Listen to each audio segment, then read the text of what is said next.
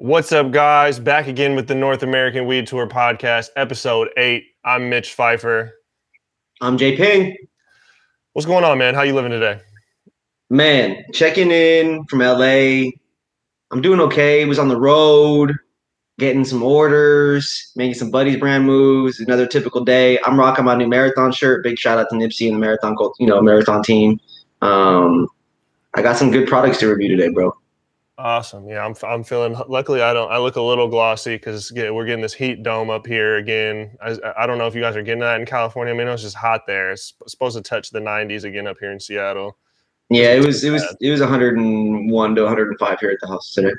Yeah, I mean, you're being from up here, it sucks. Like, the 90s aren't anything to bitch about compared to what you're going through, but like nobody has AC, no businesses have AC, restaurants don't have AC. So it's like when it gets hot, there's just like literally nowhere to go to escape it unless you want to go jump in some water. Yeah, it's in movie theaters, right? That was like what we did as kids. Right. Yeah, that's a good point. But like with COVID and stuff, I guess movie theaters are open, just no one's going.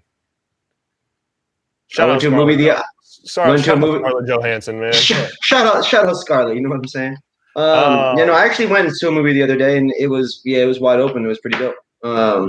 Definitely wide open. But yeah, no, things are going. It's been hot as shit. Moves are going. RMR wise, to anybody watching, listening, whatever. We are 10 days into the North American Weed Tour, so that's exciting. We've had 7 podcast episodes already. Some really great conversations, some really great perspectives. We worked with, some PR people out of Chicago. We worked with a rolling paper company. We featured Brett out on the East Coast, who is one of the most well-known and respected industry voices in the game right now. Like, it's been some really cool stuff. David over at Tree Factory, very inspiring story. They got their new licenses in Ventura and Oxnard. The Leaf and Lion store is now theirs. There's just so much going on. It's an honor to be doing this, to be a part of the community, to be part of the culture. And today I'm pumped because I got new products that just hit the market here in Cali, man. What do we got? You got the Andretti OG. You got the currency flower. That looks really dope, I picked up some real rapper weed, man. This really recently launched. You guys can go look at Currency's Instagram, check it out there. It's beautiful. He launched the Andretti OG over here, and then the Jet Lag joint. It's a jet fuel. I believe it's a jet fuel like OG Cross. I'm not sure on the genetics. I'll have to look all that up. But yeah, Jet Lag OG. I'm sorry, the Andretti OG and the Jet Lag pre-roll. And then you already know, most people already know I work with Buddies brand, so they shot down some samples recently. We just brought these to market. Check this out. A lot of people are familiar with distillate and the fun fruity flavors, but Buddies brand, we built our brand on cannabis-derived terps. We didn't really use the fun, fruity, plant flavors and things like that. So this is after launching 10, maybe 12 new products in the last 2 years, this is the latest release. I've got a lime sorbet and a grape. So I am going to vape some Disty today with some botanical terps. We're going to see how good these taste because Buddies brand launched this. This is their new B brand line. It's a non-cannabis derived terpene line, and so we wanted it to look different than the other stuff. This is the live resin box, right? Yeah. Green, and these are the fun fruity flavors, right? So it's entirely a different experience. So I'm gonna drink some weed. I'm gonna smoke some weed. I'm gonna vape some weed. We're gonna try it all out. Drink some weed, smoke some weed. There's a lot of THC going on over there. So the Andretti though, have you previously opened? I know it's unopened right now. You know what? Let's start off with that. Yeah. Vaping is quick and easy. I'm curious off top if it's worth the hype because Currency is someone that we all would associate. So first thing. It says Jet Life certified right here. Okay, you got packaging. You can see there is a nug in there. Like you can see the nug, right? You can see the nug in there through the side of the bag. Really cool branding. Follow us on Instagram here. Andretti Canico, AndrettiCannabis.com. I would have sneezed with the gas. So it smells wonderful. Oh wow, it's got a really sweet smelling funky musk. Look at that. That's a big, chunky, dense nug. And to be real, there's actually numerous chunky, dense nugs. We've got one nice one here, one here. This is the smallest one. This is the second smallest, and then another big one that I originally showed. To me, when you get 3 gram-sized nugs in a bag, that's Can't a be mad win. at that. Can't be mad at that. Yeah, that's a win. That's a win 7 days a week right there. Curious how it stacks up. You know, you're in Cali, the home of the OG Kush.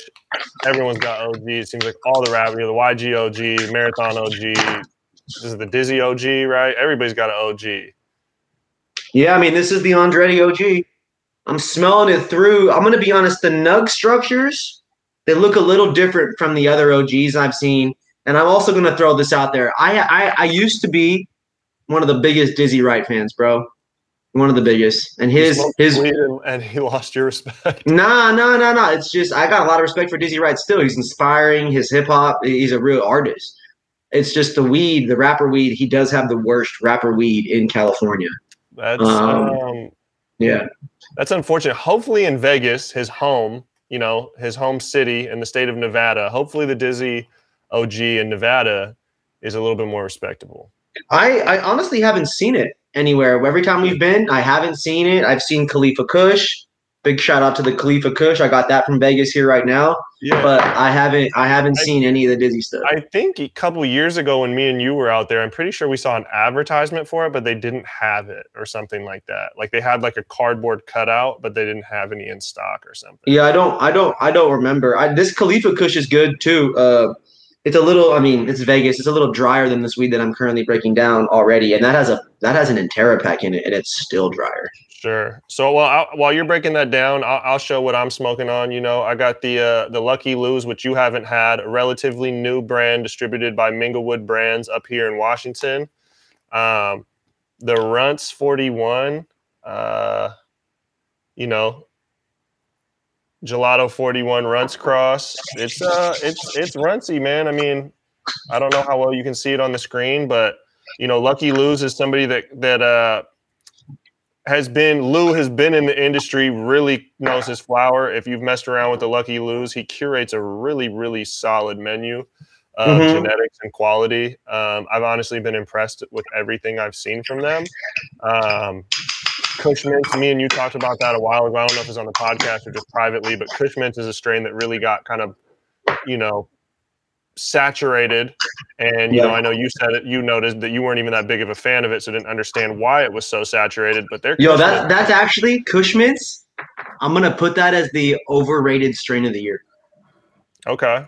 Yeah, it's crossed into everything, all these crazy genetics, like what you're saying. It was all over the place, right? And actually, it's at the point now where people are like, I don't want more Kush Mints in my store. I can dig that. Dig that. It's got a great name. The Kush Mints, anyway, the Kush Mints from Lucky Lou's was good. I had their Larry Bird, which is, you know, Gelato 33. And then what else did I have from them? I had something else from Lucky Lou's that was hidden, but this Runs 41, I've smoked it before, so it's not my first time smoking it, but it's some heat, man. Like even just opening the jar up and then closing it, like it's a gelato-y, runtsy party aroma going on. Big fan of the smell, great texture, great nugs, perfect mix of like moist and not too dry. Lucky Lou's. This Andretti OG is breaking up real nice. It's got a great smell. Talk to me about that first hit you just did. Oh man, it was great. I just runs my life up. No, it's a really good mix. Like, you know, obviously Runts is comprised of gelato. So crossing back Runts with the Gelato 41 is a very gelato a mix, which is, you know, a hype beast type thing, honestly, but one of my favorite strains. I just love the aroma, the flavor profile, the high from anything gelato. And this is a great cut, man. I mean, I've had a lot of gelatos up and down the West Coast, Washington, Oregon, California. I've had a gelato in each state from a brand that I really, really like. And this is up there. This is definitely in terms of Runts and gelato. It's got a weird mix. It definitely in the jar smells more like Runts, but then on the taste, it's got a little bit more of a gelato. Like, I don't know, man. It's a solid strain. Solid. You like it? What's your score out of 10 on the taste? Hit me. Be honest. I'm probably giving it a 9, honestly. Okay. I'm solid. Respect.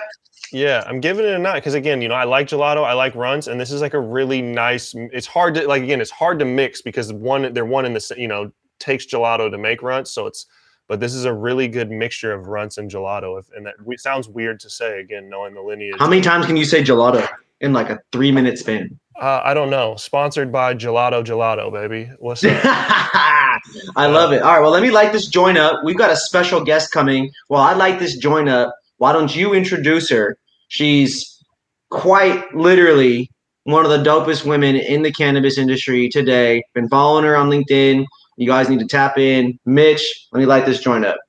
All right, man. We'll bring in our special guests. We got Alana Goldberg joining us, CEO of the Cannigma. Where are you joining us from right now? I can't remember where you're at right now. I'm joining you from my dad's place in Sydney, Australia. Okay. I live in Israel, but we're visiting. We made it all the way over. We had to fly actually through California to make it over here, which is a really long way. And I have no weed. I'm glad you made it. I'm glad you made it safe. Yeah, so no weed. Did. So weed's not legal in Australia, right? No. Is it like super illegal or is it like kind of illegal? No, it's decriminalized. Okay.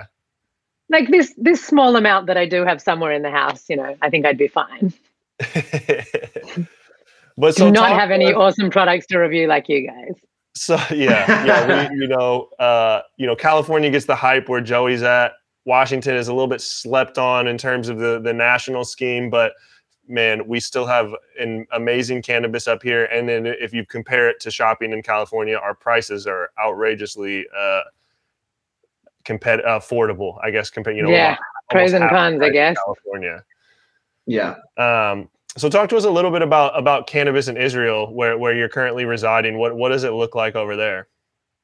Yeah, sure. So similar to here in Australia, there's a medical cannabis program and a growing medical cannabis program in both places, in Australia and in Israel. And in Israel, cannabis is decriminalized. Don't quote me on this, but it's either 7 or 10 grams that is okay to have on your person. Okay, again, it's decriminalized.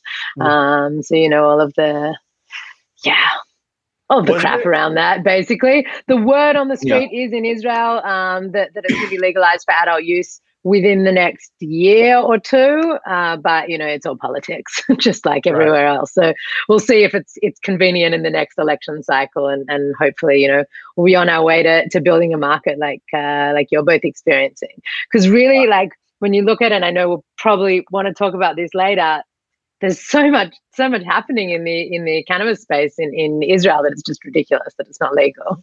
Right. So I got one thing to ask before we get into your background. There was a viral thing I remember catching from over there in Israel about like I didn't catch any of the weed being dropped from the drones. If that's what you're that really happened, right? Was that really happened? Okay. Yeah. I think it was during the first lockdown, right? It was like around March or April last year. It was like a cheering people up campaign. Yeah, I remember seeing like a video or a meme about it, and it's one of those things where you're like, I don't know if this is actually real or what. So I had to ask. Yeah. So it really happened. I'm pretty sure that it was like a delivery service. What's interesting in the illicit market in Israel at the moment is that it's quite developed. There's delivery services. A lot of it uses Telegram. There's menus. Obviously there's no kind of standards, and you're like buying different strains which have names, but like they're coming in baggies and you have no idea what's actually in there, but it's kind of developing towards this space. Cheers. Anyway, so it was a delivery service advertising themselves. It's like very smart, very illegal advertising that they were doing with this drone. At that point, you make so much money, you just pay the fine. That's it. Exactly. It's worth it. That's the weed. That's what I've learned in weed. That's for sure. Well, that advertising. It's ridiculous that that's the case, but you're right. Yeah, that advertising reached me in Seattle. So, that definitely made a global viral impact. So anyways, would you break down yourself, your background, and kind of how you got up to this moment of being, I know you've been the CEO of the Cannigma, I believe like around 2 years, correct? A year now, yeah. Okay. I'll break it down. So my name's Alana Goldberg. As we just said, I was born and raised here in Australia. I moved over to Israel like 15 years ago, and started my career in digital content creation. I'm a writer in by profession, in my soul. I've always loved writing, and I had this opportunity to start writing for the Jerusalem Post. which is one of the main newspapers in Israel, also one of the biggest online newspapers. And my Hebrew wasn't good enough to do it. I remember like the guy who became my manager who was doing my interview, he was like, yeah, we'll see. You can do it for a couple of weeks and we'll see. And I remember like sitting by the radio. This was how we got the news at that point. We'd sit by the radio on the hour and we'd write everything down. And I'd be like, okay, I caught like every second word of this news bulletin. Now I have to quickly go on all the other websites, work out what they said, translate it and get it up there. So that was like my kind of, that was how I started in online news, and also how my Hebrew got a lot better because it wasn't really good enough to do it at the time. So that was like I spent 5 years creating online content, but like hard news. And in the Middle East, hard news is really hard. There's no like cats up trees, which are like, I mean, COVID is now the main news headline here in Australia, but generally it's pretty chilled in Australia. In Israel, it is not chilled at all. So that was really heavy. And I got to obviously learn a lot about how people consume content online, what people understand, how they read. Most of the time they don't read. That's how they read. Right. And so got really like it was a fantastic school for this line of work. And then I went into creating websites in a number of different sectors. I worked in the nonprofit sector for a few years, helping to build up a website called GoodNet, which was like the opposite of the Jerusalem Post. This was good news as opposed to bad news. So a lot of like self-development, environment, social initiatives, this sort of thing. Really, really fun topics to be working around. And did some time in the private sector as well, some performance marketing, like really understanding how the commerce side of the internet works. And then around there, like 2 years ago, the other founders of the Cannigma had this idea. They had this idea and this understanding that more and more people are going to be needing scientific-based content about cannabis in the coming years. It's relevant for, a few markets at the moment, and we can see that, like, as is happening today, market after market is opening up. For the like the legal cannabis market, of course, and there's just a complete gap when it comes to good quality information. So this was the core of the idea. A lot of it was based around this kind of like heart of the combination of different medical conditions and symptoms and cannabis, and like what does the research say about all of these different conditions. So I loved the idea. I was really looking to do something, still in the online content space, but something that had meaning. It was missing for me at the time. And like you can find meaning in all different places, of course, but I really wanted to work on a product that I believed in. It was like I was actually doing something good for the world, as well as like, enjoying my work and having a good time with colleagues. So it was just kind of perfect. And we started off really focusing on the medical kind of side of this story. And then about a year ago, probably, when we made some changes in the company and decided to focus completely on the Cannigma, we realized that what we brought, like the differentiating factor, is this scientific approach, the evidence-based approach. You right there, Joey? Yeah, to be honest, if I'm going to be real with you, this don't taste like an OG, and it's super harsh. The review is not good right now for the Andretti, to be honest. Smells good, looks good, smokes harsh. That's where I'm at. Yeah. Joints going down. So back to this the need for this scientific approach. Right, exactly. And we realized that like there's this need for the scientific approach, but it actually doesn't matter at all who the audience is. It doesn't matter if it's being used for recreational use or for medical use or health and wellness. Personally, I believe that pretty much all cannabis use is therapeutic in some way. And so we decided to kind of like broaden the scope there. It's like this information is for everyone. Some of the time we're going to be talking about serious medical conditions. Some of the time we're talking about specific symptoms. And most of the time it's just like we're talking about weed. That's the bottom line, is we're talking about cannabis. We're talking about how to understand and make the best decisions about using cannabis, no matter who you are or what you're using it for, or what maybe like your child or your parent is using it for.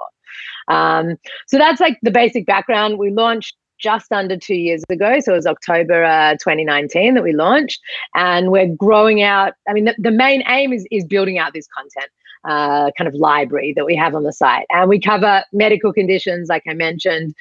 We have a strain section that we've got a scientific approach for, because there's like strain pages, on so many different sites are like total crap.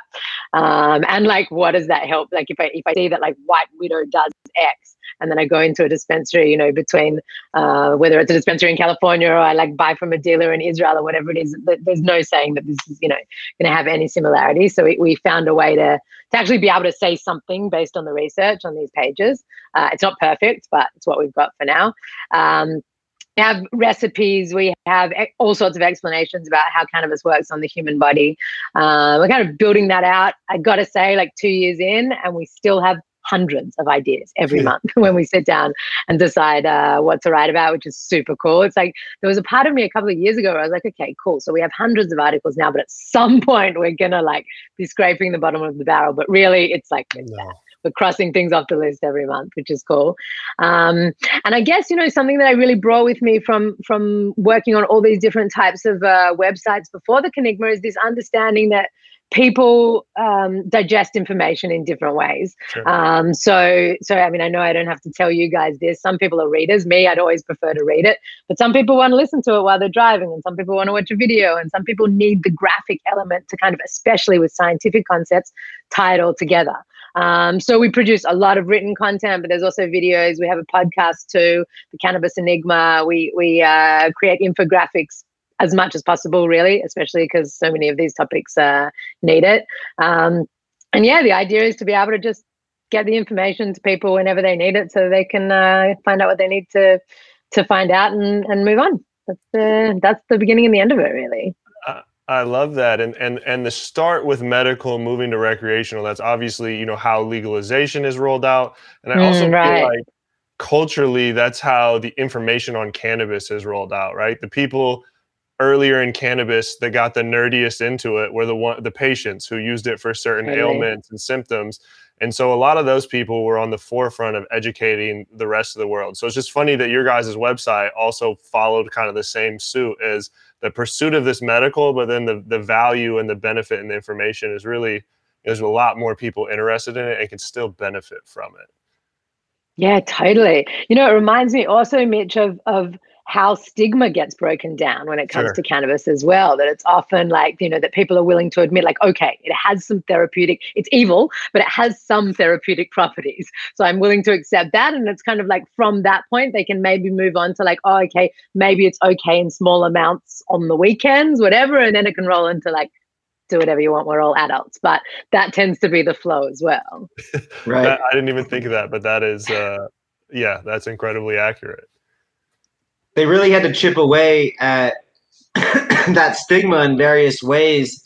And there had to be a combination of studies, community things, advocacy, legislation. People really had to show up all over the world to get a lot of these things pushed through. Big shout out to the cannabis community. Big shout out to the medical patients. Totally. Big shout out to all the people who pioneered this.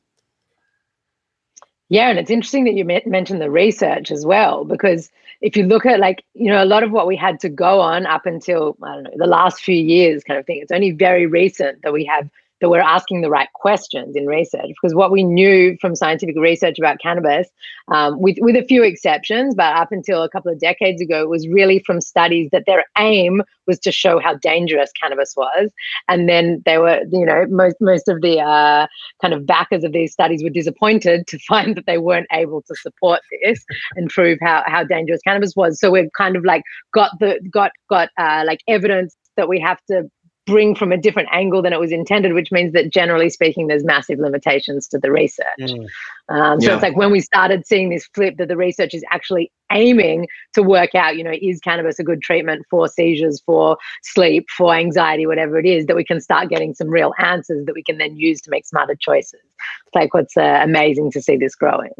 And the country you live in, Israel, is really on the forefront in terms of nationalized effort into medical cannabis research. U.S., we obviously have it state by state. The feds, really don't know what the fuck is going on, and a lot of states are complicating that, even further. But for you over there, what do you feel like the country as a nation really supports the efforts of finding medical cannabis, or have they just kind of allowed a couple pathways into doing so? Yeah, so I don't know if I would say the country as a whole supports it, but I think there's a lot less stigma when it comes to medical cannabis than there is to cannabis use in general. I think there's like a consensus in the company. Of course, in the country.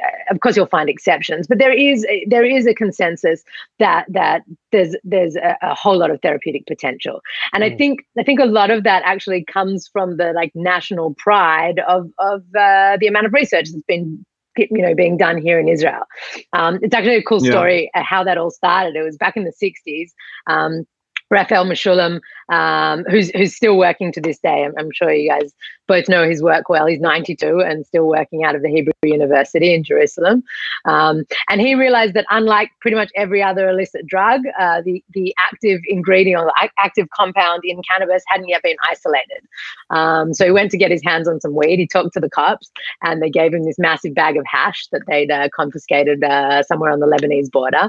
And he took it to his lab, and that was when THC was first isolated. And after that, him and his team also isolated CBD and a number of other, I think, dozens of other cannabinoids that have been isolated were isolated by that team. And so that was kind of like the beginning of this whole story. Yeah, it's cool. Also at the Technion, which is another big research university in Israel based in Haifa, I've heard this stat. I don't know if I should be quoting this, but I've heard that up to a third of the budget of this university is going into cannabis research on cancer. The research is definitely taking place. I just don't know if that's necessarily the exact budget number. Right. So there's a lot of kind of buzz around that as well. So I think on the research side and the medical side, it's supported across the board. It varies. You go into Tel Aviv, the largest city, you're going to get a massive, approval rating for legalization. If you go into the periphery, more religious areas, lower socioeconomic areas, you're likely to see, lower rates of support. I feel like that's pretty standard these days worldwide in terms of people and what they decide to do, support, partake in, where they spend their money, etc. Totally. Not unique in the slightest.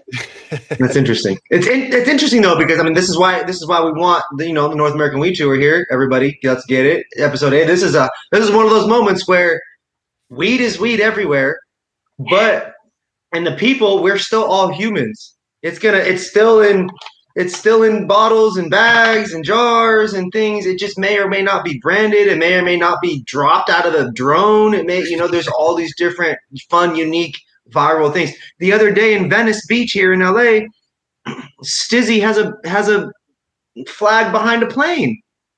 Amazing. Oh, I think I saw that. That's also illegal, but it's also dope. Yeah. When I was a kid, I would have been so excited to hear that this was like, a couple of decades in the future. Right. Could never have pictured it. So cool. No.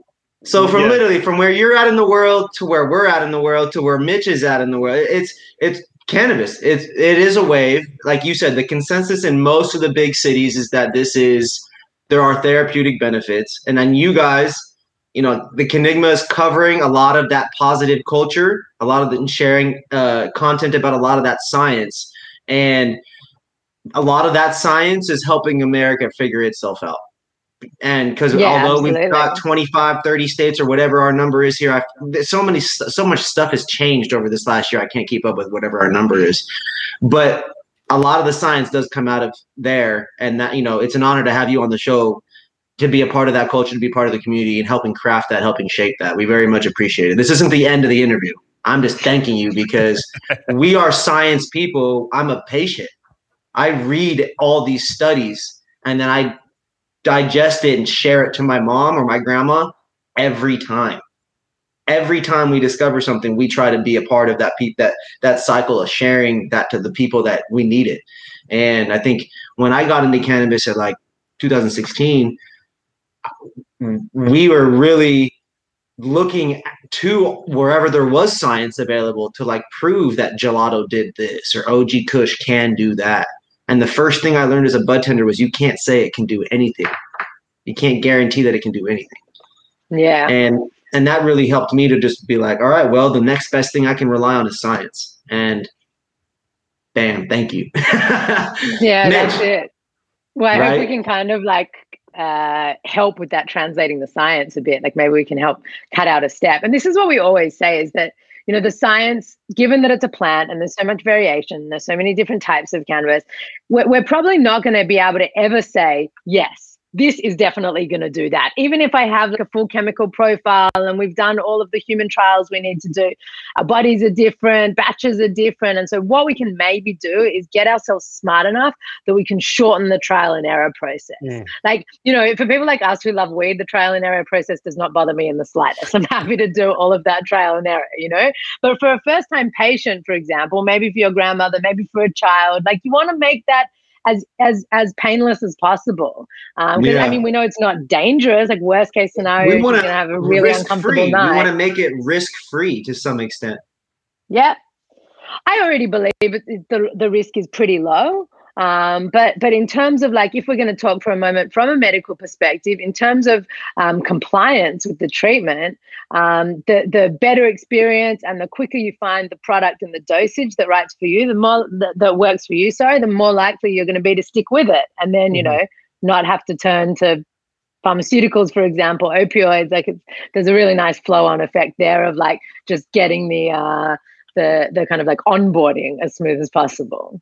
Right. And it's like, because those are obviously higher risk, right, in their own regards. And I think with my comment about that, it's really because when I was a bud tender, people that have anxiety, it doesn't matter what their sex is or whatever it is, it's like, yo, if you're anxious and you go in and you smoke high THC weed that has any kind of citrus to it, this is going to freak you out. And that's the kind of risk that the lack of science that I think of. The other stuff to me is the trial and error period that most people get used to. Oh, I'm experimenting drinking. Oh, I'm trying foods for the first time. It's becoming kind of like that. That's what this normalization that the world is trying to do in like the restaurants and the infusions and the chef. Like that's cool. That's everyday daily life. But when you think about buying things and it's like as a patient or even just as a recreational user, I'm trying to buy this beer knowing it's going to taste consistent and get me the same drunk or the same whatever every time. This isn't a beer. This is a weed drink. But it's and then I grabbed these right here because this is a Durban Poison Sativa. This is an OG Kush with a very, very strong lemon profile. This one is an indica that's going to freak someone out and then also like make them never want to smoke weed again if they're a first-time user. It's that potent, right? Whereas this one is a landrace strain, lower THC. Know this because of science, right? We know this because of testing and the terpene profiles and the landrace nature. This one's going to give them a more gentle ride, but it still also has the ability to freak them out because it's a true landrace strain, right? And so I love the science that Jerusalem is putting out, the rest of Israel is putting out, because to me, when I'm talking, if I'm at a Stizzy store, and that one is in downtown LA, and I talk to 2,000 people a day there, it's very important that the wrong people are not getting served the wrong items for certain things. You could quite literally make someone never want to try weed again and force them down a lane of pills because of that poor experience one time.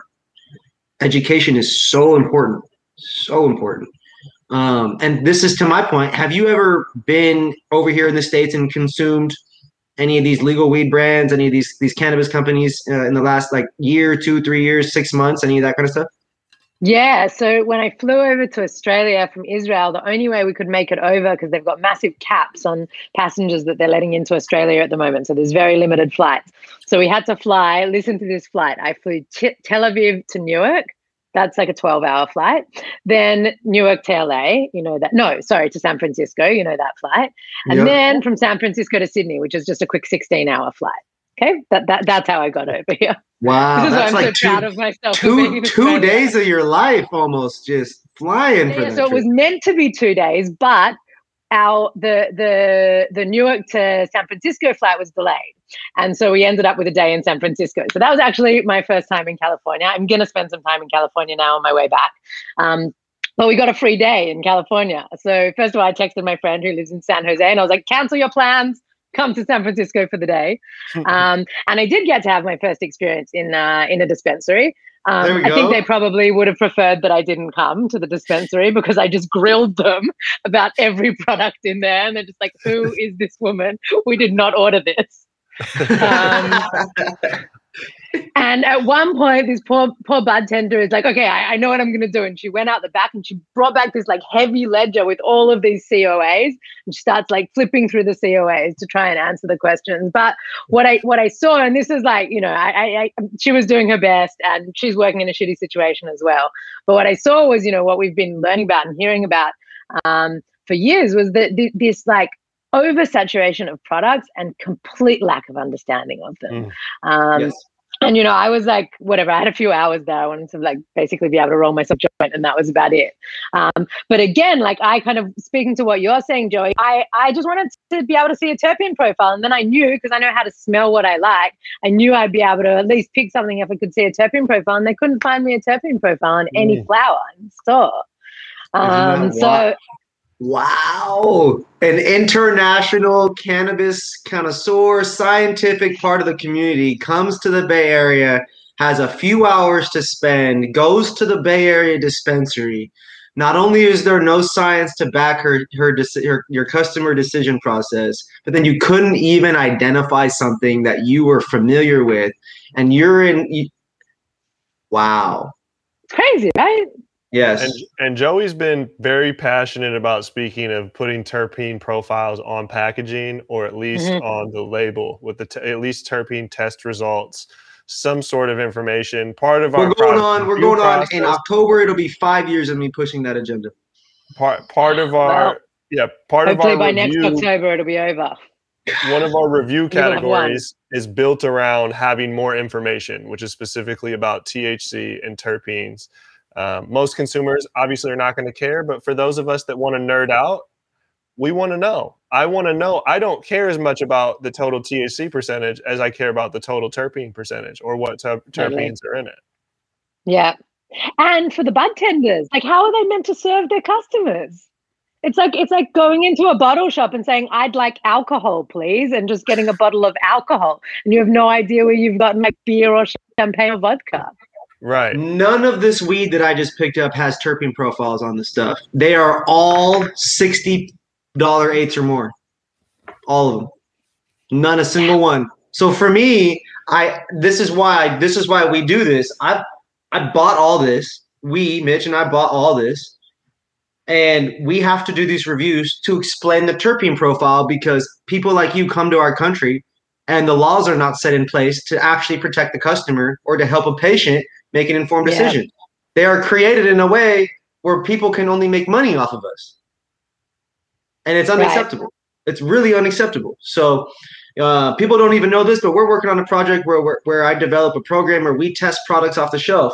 We'll be getting this or we'll be getting whatever, all the wrapper weed, and we'll be taking it to a lab, having it tested, taking it to 2 or 3 labs, having an average created, and we'll be seeing who passes, who fails, whose numbers are juiced, who's whatever it is. And we're going to publish it publicly. So hope all the brands are ready in California and Washington because we're going to come in and be ready to do that here very soon. And the goal is obviously to do some kind of consumer program nationwide and then with you internationally and worldwide down the road as the science progresses and as some level of true testing consistency can be established.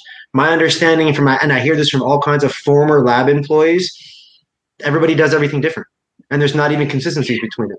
It's like watching Breaking Bad happen in an RV. It's like they're pouring it, watching. Like, oh, this looks close. Is this good? Yeah, that looks close enough. It's like that kind of stuff. And it's totally. Really, and I hate to paint that picture and say that about all labs. It's not all labs like that. But when you talk to these employees about what it was like, and they worked somewhere for a year or two, and they mention all these companies who should have got popped and they didn't, and that weed's in the market. It's unacceptable. And it's unacceptable that your experience was like that, in my opinion, too. Yeah, look, this is the result of prohibition. Yeah, this is the what it all comes down to. The fact that there's kind of this in-between level of regulation, which means that everyone has to work in this backward way. Like, I feel like it should be either proper regulation across the board and standardization, or just step back completely and let everyone do their thing. And then we would end up with a lot better products and a lot better information for consumers. Right. It just makes me think about, when I first started my love affair with cannabis, so I would have been like, 14, 15, something around this age, I thought it was me. I thought there was cannabis, right? And I was always, buying pot. And then like sometimes I would have good days, sometimes I would have bad days. Sometimes like I must have smoked too much, or I must have, I don't know, had a beer beforehand or something, or maybe it was just that I didn't like the people I was with. And like it blew my mind when I first, when I actually got into this industry and started to see I don't know, get into the science, I suppose, and also understand what was going on in regulated markets, in legal markets, to understand like, oh, okay, there's actually all different types of cannabis. That's what was going on. And yet, so it's like we've come so far, we're able to segment into cultivars and chemotypes and types of cannabis and different products. And yet we have this exact situation. Like I walked in and I basically had to choose a product based on its name. I like the lemony types of weed, and I literally chose a product based on like, okay, that sounds lemony. Like, how ridiculous is that? I don't know, picking a product like, yeah, that sounds like beer. I'll buy that.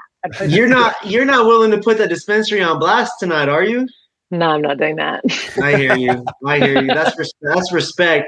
But I want all these cannabis dispensaries, man. LA, Seattle, San Francisco, San Jose, Santa Cruz, Sacramento. If you are in a tourist area, if there is an NBA team, if there's a pro sports team in your city, in America or in the world, you are in a tourist destination. There's a pro sports team in your city, you need to consider educating cannabis and making sure that you take brands in your store that meet these minimum demands that we're talking about here. This is absolutely unacceptable that someone can go into San Francisco and cannot identify a lemony weed because there's no terpene profiles on no packaging, and the bud tender is also unable to identify it with you. That's what's mind-blowing. San Francisco is one of the most legendary medical cannabis communities. I'm astounded. This is a call to action. This is concerning. I challenge, Jay Ping checking in, man, respect my region. I challenge all the dispensaries to level up.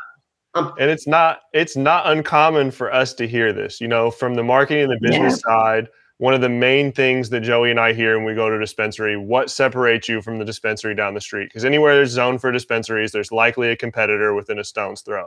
Almost 90% of the time, they are going to say, our bud tender education sets us apart. And you go down the street, what sets you apart? Our bud tender education. Everyone is saying their bud tender education sets them apart from the other person.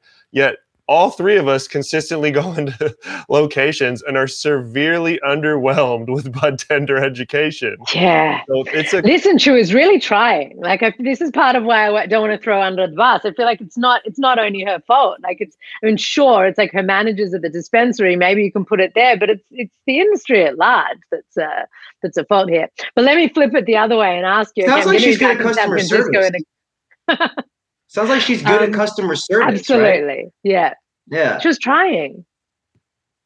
See, tell me where I should go when I go back to San Francisco. Sorry, what was that? Yeah. Where should I go when I go back?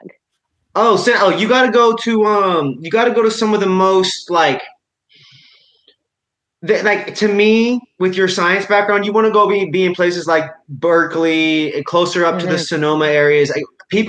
Places where people care about the science of cannabis and the experience of it. There's also a part of the tourist experience, which in that instance, you're technically one of those tourist experiences. Of course, yeah. And those stores are high THC pushers because customers don't come here caring about what you cared about.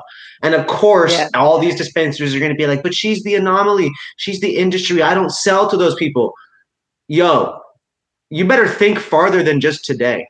You better think down the road when there's 10 million people working in the cannabis industry, and you better think about all the family recommendations. For every person you know, and you're a member of the media, you could have told, and even with our story tonight, could have told 100,000 people or 10 million people. Who knows? They should be thinking about things like that. One of these TikTokers goes in there and has the same experience. That's not good. It's not good. Totally. And if you compare it like in either direction, if you compare it either to like the the pharmaceuticals industry or to the alcohol industry, you would never say that. You would never say, oh, this wasn't a doctor I was serving, so I just gave them bad information about the medicine, that they were taking. I just didn't need to bother about that. Or like, this wasn't a wine connoisseur, so I just like gave them vodka even though they wanted red wine. Alana with the mic drop right now. That is that's accurate, right? When you're getting a prescription, they go in depth with what's your body type. Let's try this. Oh, that, you come back. Oh, that didn't work. Or I felt this. Okay, well, that's because of this. And that happens to this segment of the population. Now, by knowing that, we can take this road. And, it is a little bit of a trial and error for anybody that's dealt with, chronic medical issues or prescriptions. You need a guide, right? You need someone to guide you down that road and that experience. And it is incredible how much these dispensaries miss that. And to Joey's point, it is true.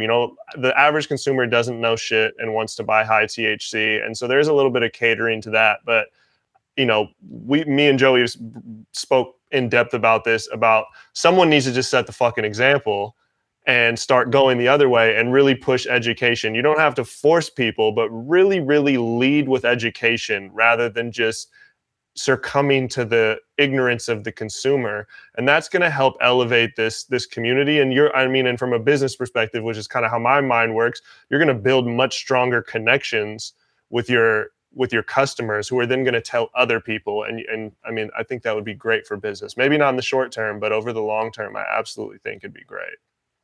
Yeah, absolutely. And it doesn't need to be that complex either. Like, of course, there's all sorts of complexity that we can nerd out on, but like normal person who's going into the dispensary, they need to know a few things. They need to know that there are different types of cannabis. That's something that I feel like is just baseline education that a bartender can get across. You need to understand there's all different types. Some work better on different conditions and symptoms. Some work better for different types of people. That's like one piece of information that people need to understand. Next thing they need to understand is dosage is super important.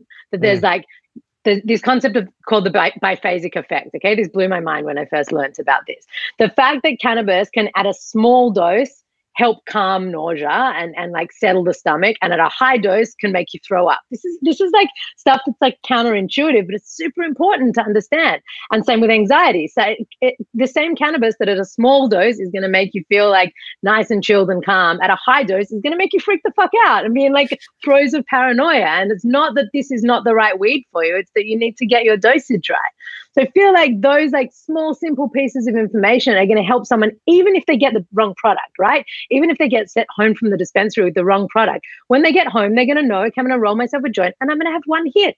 Then I'm going to wait half an hour, see how it's going. If I'm cool, maybe I'll have another one. Maybe I'll decide it's enough. But like with that information, people can actually, like, they don't need to be that educated. They just need this basic education so that they can like play with it themselves and have fun.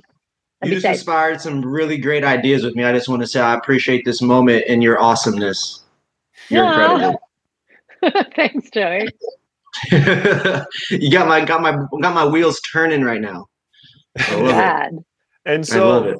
With that being said, there's a lot of speculation on where cannabis is going to head in the future. In your opinion, and I know your opinion is a little bit more global, than Joey and ours and some of our viewers, where do you see legal cannabis? It could be medical, recreational, but legal cannabis in the next 5 to 10 years?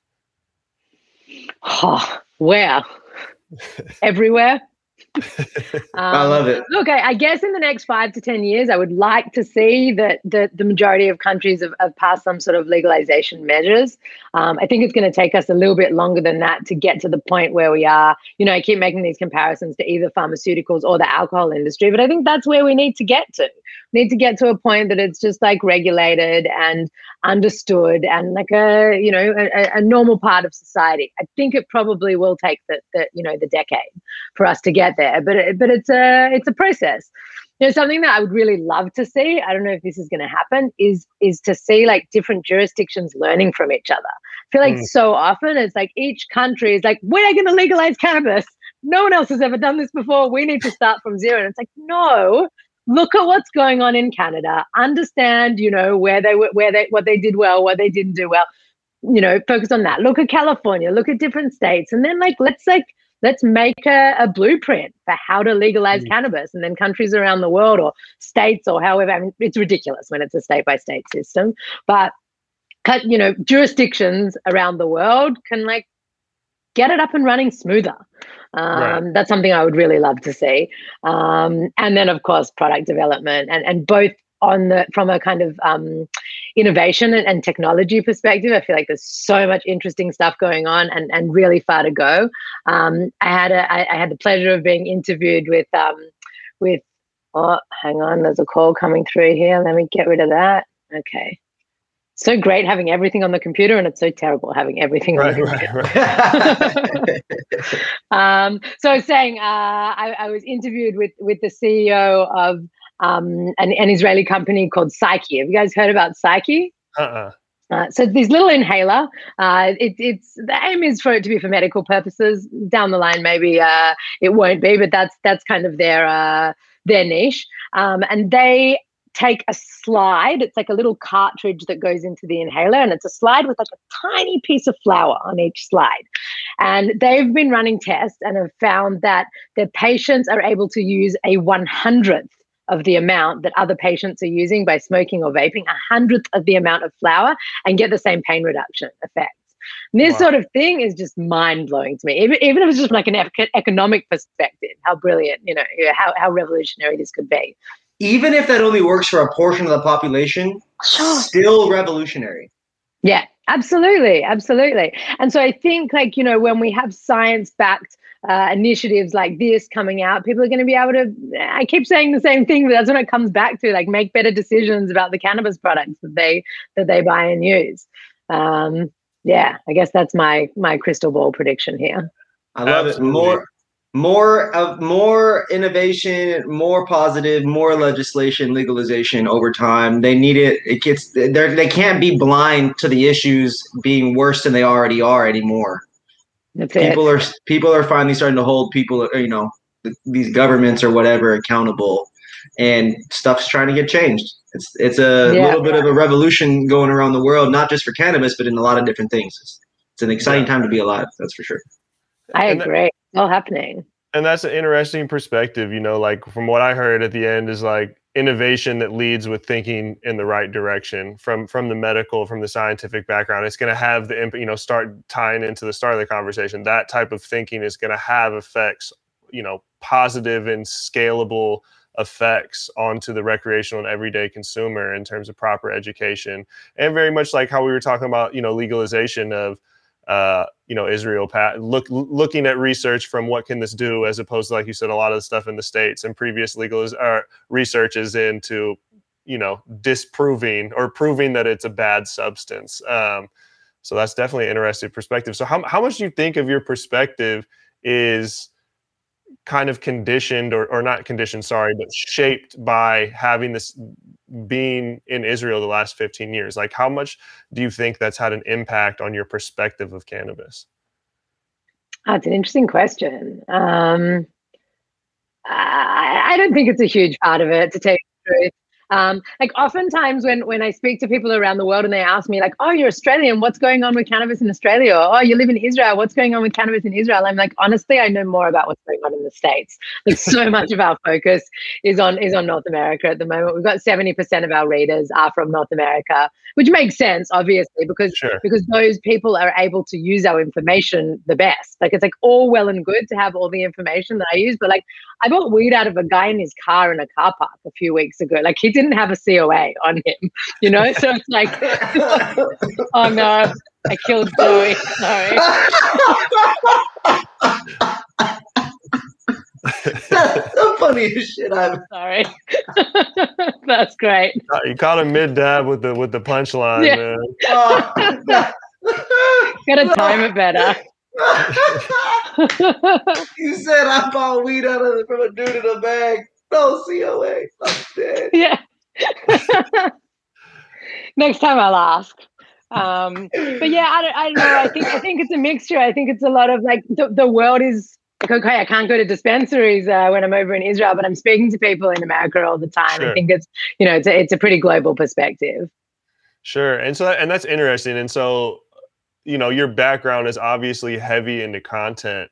And a lot of what you're talking about, the producing the content, A, you get to learn, and then B, you get to inform on the backside of that. How important to you is because we come from the content world as well. How important or what role do you feel like content, specifically online content, plays in this space and kind of the furthering of cannabis and helping break the stigma? Yeah, absolutely. I mean, obviously, I think it's crucial. That's not surprising. I'm also like a real content person, and not everyone's like that. Like, not everyone's into digging into the details.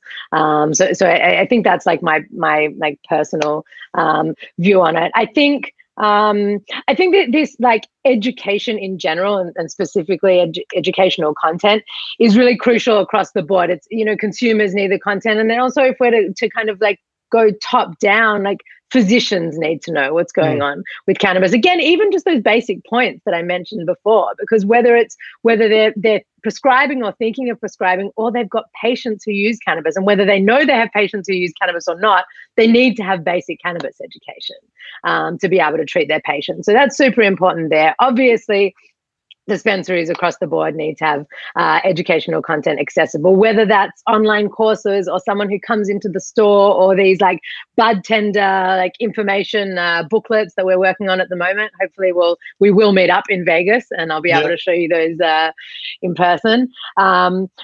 Obviously, it's crucial there. And I mentioned physicians, but I think healthcare providers across the board should be included here as well. So pharmacists and nurses, super important. Often they're the ones that are really doing the patient-facing work. So even that basic cannabis education can make a really big difference there. And, all of these different professionals, they're just people like the rest of us. So some of them need videos, some of them need podcasts, some of them, coming back to what we were saying at the beginning.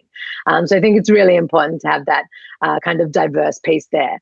And when it comes to breaking the stigma, some of the work is grassroots. Some of it's like, when you're at dinner with your aunt and she says something that doesn't make sense, that you're actually able to like correct her and maybe send an article that explains it, and maybe send an article that's like not coming from some like crazy hippie or like stoner type publication, that it's like, this is science. It's actually like, this is very simple and plain and can be understood, I suppose, if it's like translated properly. That's kind of like how I think about a lot of what we're doing. It's translating the science into just layperson's language, just street speak. So yeah, I mean, of utmost importance, I suppose, is my short answer to the question. Right. Because I feel like, like most things, right? We search the internet before we ask another person, whether we're embarrassed for, there's a multitude of reasons someone could be embarrassed or shy of asking on any given subject. And so I think the internet, is, like you said, whether I'm in a conversation and using it for validation, or I'm just seeking a baseline quest, starting my quest into a rabbit hole of information on any given topic. I think the internet is such an important place for that. And previously in cannabis, really the only medium we had was print magazines, which was great when, you couldn't really talk about cannabis on the internet. There wasn't much out there. People were scared of talking about it in general. So it had this kind of cool feeling to have these magazines, the same way, I guess, when we were younger kids, you had like dirty magazines. It was this cool thing you're not supposed to have, and that made it even cooler. And I think that's what like the cannabis magazine. Those are both considered counterculture, correct? Isn't both that originally counterculture, right? Yeah. Absolutely. And so that's why I think the internet of spreading this information and just readily being available for anyone at, as soon as you pick your phone out of your pocket, you just have access to information. And so, we talked a little bit about the different content types.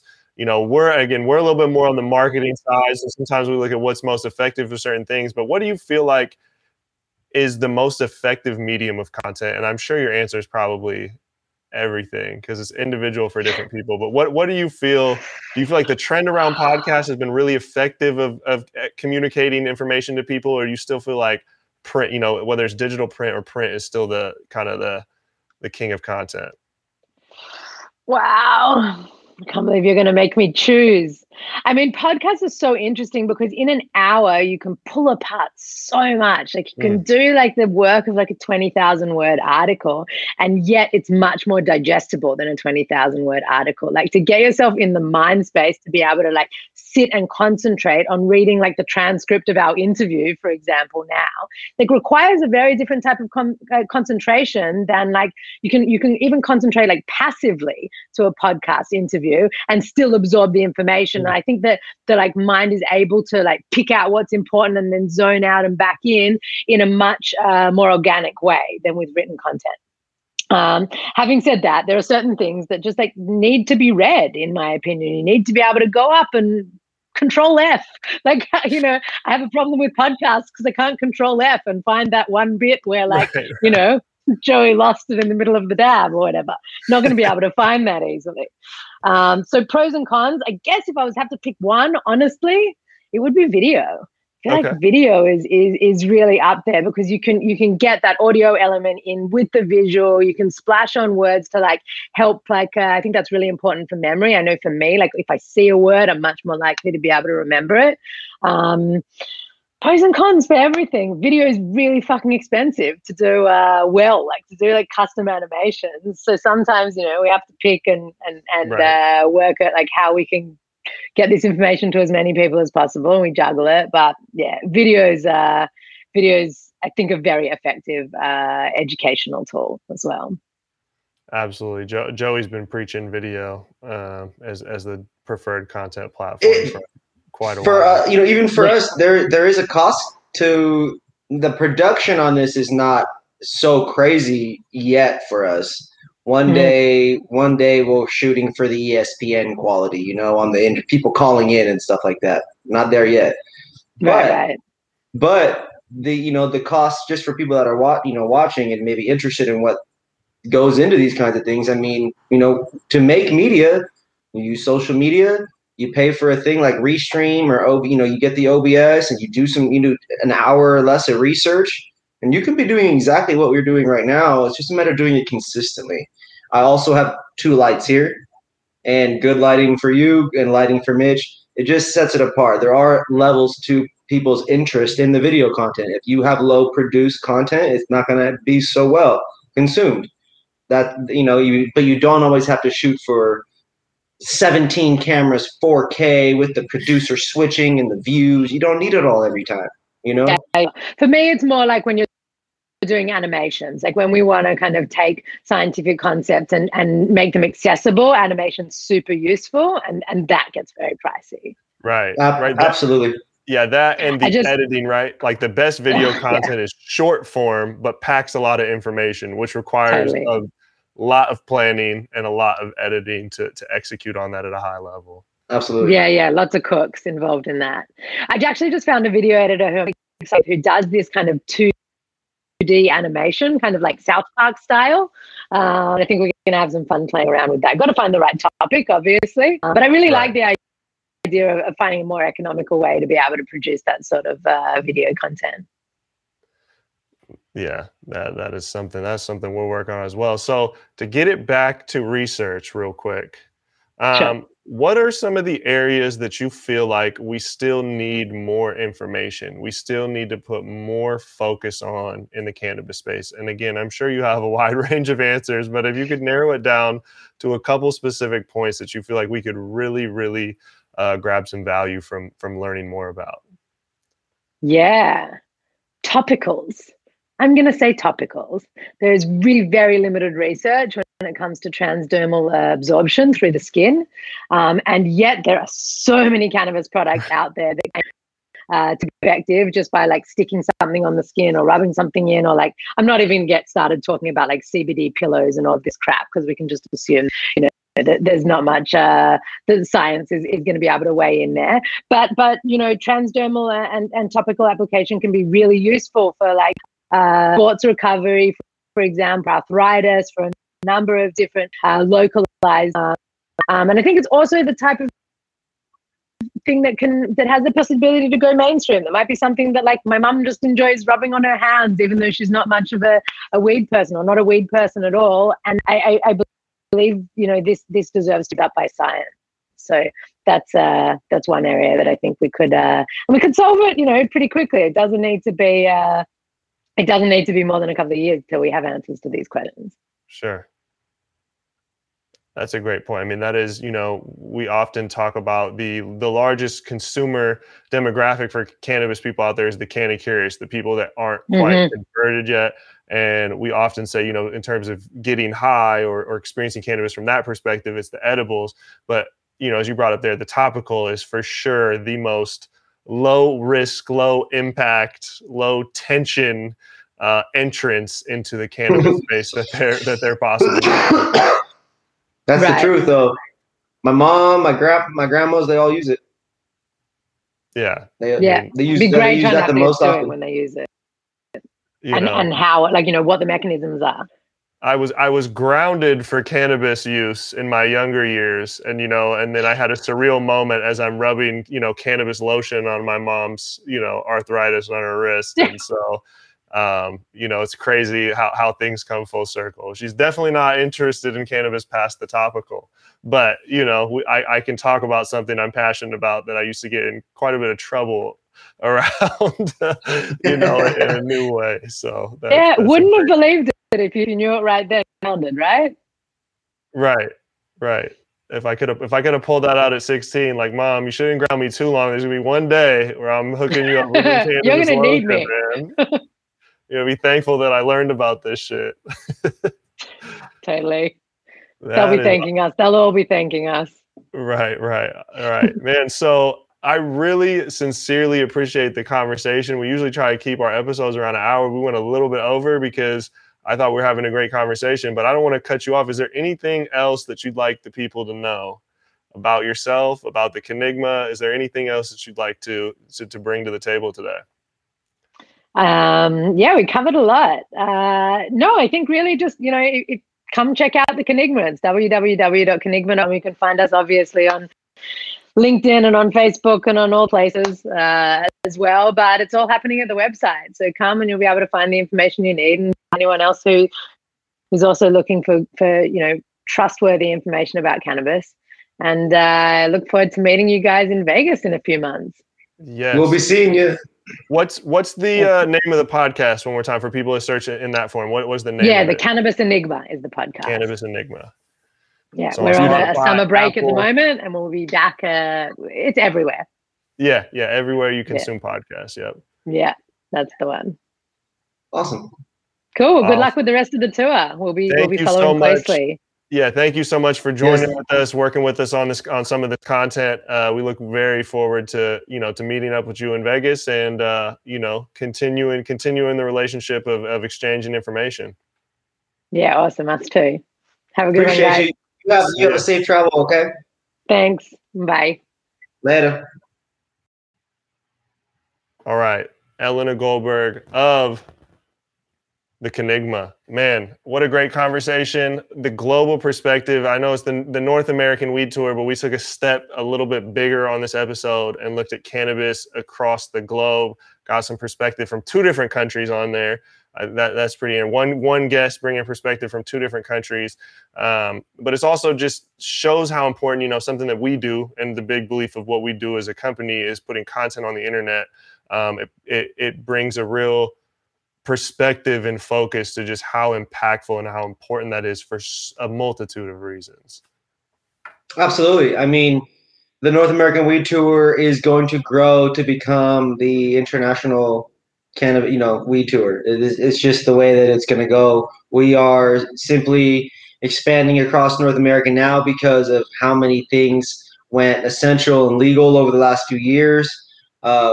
With Alano joining us on that episode, it was a huge opportunity to share some really scientific, data-driven insights into where cannabis is at, in Israel, the slight little, view into what Australia is like. I had no idea it's decriminalized there. That's insane. Like the fact that I quite literally was afraid to go to Australia having heard about their just general drug policies. I don't even do other drugs. Just hearing about their drug policies makes me think, oh, they're strict about people that are just going to concerts. They're strict about people that look like me wearing hats or whatever, smoking a vape somewhere. Like, I just don't, and now to hear that it's decriminalized out there, it's like, okay, cool. The culture's lightening up. Like, the people are showing up. The community's pushing things through, making some of the right stuff happening. Patients like me are getting access. Israel medical program, drone stuff happening. We got stizzy airplanes flying over the beach. Like, the weed stuff is taking over the world. It's making the states, the countries, a lot of money, tax wise. And I just hope that the science and the transparency really catches up. I didn't get to show her, the terpene profile on some of the Buddies products, but I think it's just really important that brands start to really take things more serious. Branding, education. She said some really powerful things about, that San Francisco dispensary experience. And it just really also got me thinking about, the need for these dispensaries to have brand guides, potentially to create an opportunity where they can read, consume a booklet or a webinar series and get something for discount or for free or points or whatever it is. There's just a lot of great opportunity. Don't give out too much free consulting right now. All right. There's a lot of opportunity. I mean, these dispensaries. I already go to dispensary. There's a dispensary in Ojai that has all the little booklets you could ever imagine and stuff. And it's like, if that was digital, I'd be reading all that stuff. And it was a video, like animated, like she talked about. I'd be watching it all. I'd be sharing it to people. I don't care if it's theirs, that dispensaries or whatever. Like, the material's out there. The videos may not necessarily be out there, but all of it should be done. I can't wait to get going. She definitely inspired me to continue pushing the good fight about terpene profile, more science, and we got to get this consumer testing program going, man. We got to do it. And another thing I got to big up the Cannigma for, and what drew me to them before I even reached out was their take on strains. That was something that Leafly was definitely a leader in early on. In their rebrand, I know myself personally, and I've heard it from other people, were not a fan. They tried to take the subject more complex and digest it a little bit more. I wasn't a fan in the way that Leafly did that.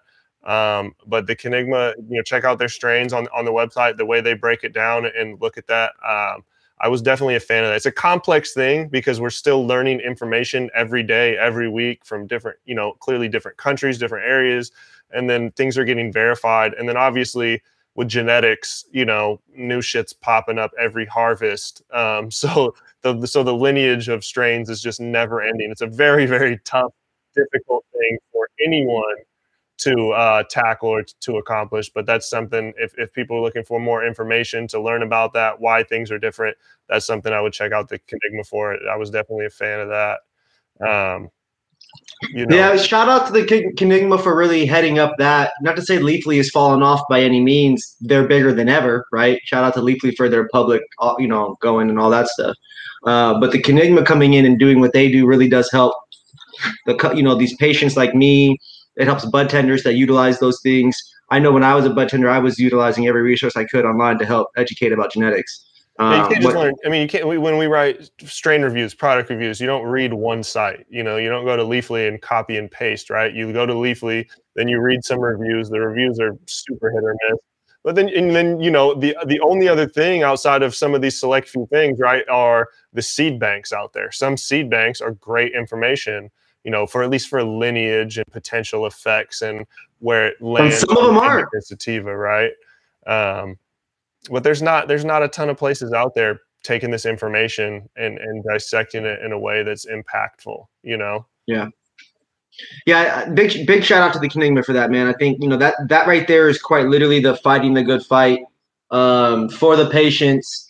I just honestly, I just feel bad for that experience of the dispensary, man, because I go to so many dispensaries, bro, and having been a bud tender and stuff, and we started off medically trained, so I never got to have this other experience. You know what I mean? I never got to do it. I never got to be one of these other, I'm just, whatever training they give me. Oh, I didn't get no training. Oh, I did this. Like, no, I did MJ Institute 20 hours.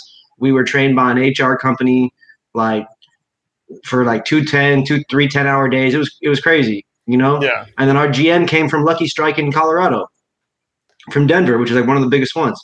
And so it's, you know, I don't sit here and expect every single bud tender to be absolutely to a T, take 40 hours of training, but man, it would be nice. And I'd be sending my family and recommendations and people there all the time, and other people would too. Well, and yeah, there's a lot of different reasons in that, but even, you know, your recent review of shopping in Vegas, and one, I don't know, GM owner, I don't know what position, somebody Marketing. I saw marketing dude. Yeah, was, you know, speaking about their dispensary. He's like, wow, everyone has to watch training videos and training before they get on the floor. But it's also, you know, there's other components that go into that of, you know, actual retail experience, and not having retail experience, but providing a retail experience that if you work for a corporate or work in the mall, that is ingrained in you, and the training, right, of dealing with each customer, how you're supposed to deal with them. But it's just all too common to see store tout their bud tender education, yet there's no very, very limited education. So we'll have to do an episode where we talk to some brands that are really well known for education and their programs and things, like maybe some of their brand ambassador programs or something. And maybe we can help be a service to people like that, because, you know, with us, you know, our background really is retail. You come from retail. You come from retail and sports and other branded merchandise. I come from similar thing now in cannabis, and I don't really know anything else retail. I don't have anything like that. So for me, it's just always been about providing that educated level of experience, and then continuing to do it, and making sure that all these people that are looking for real help, you know, I go places, stuff makes me sick, stuff makes me anxious, stuff makes me unable to drive. If I get sold the wrong edible, I'm sleeping. I'm going to sleep. If it's 20, 30 milligrams, I'm knocked out. So for me, it is super important, because I'm one of these unique people where I can smoke $300 worth of weed, you know, in a day with some of the best of them, all this rapper weed and shit, but I can't get sold the wrong tincture at all. I can't get sold the wrong capsules at all. It's very important that the wrong strain doesn't enter my body at all. Yeah. And I know countless other people that it's very important. So big shout out to Alana for the episode, Cannigma. Make sure you guys go visit thecannigma.com. Check out as much content as you can. Share it, repost it, tweet it, Facebook it, Instagram, tag them, go follow them. And be sure to like, follow, subscribe to Respect My Region on all places. This is the North American Weed Tour Podcast, episode 8. Mitch, take us home, my G. Man, North American Weed Tour Podcast, episode 8. We have some traveling coming up here in the future. Right before we get out of here, I'll touch base on that. Hall of Flowers, California. Boston Cannabis Week in Boston. MJ BizCon in Vegas. You'll catch Secret Sesh LA. Secret Sesh LA. You'll catch us in Seattle, LA, Portland, NorCal, OKC. That's just upcoming. There'll be more places. You know, check us out. We'll have guests on here multiple times weekly for the podcast. Episode 8. We're about to get up out of here, man. All right, y'all. Love you guys.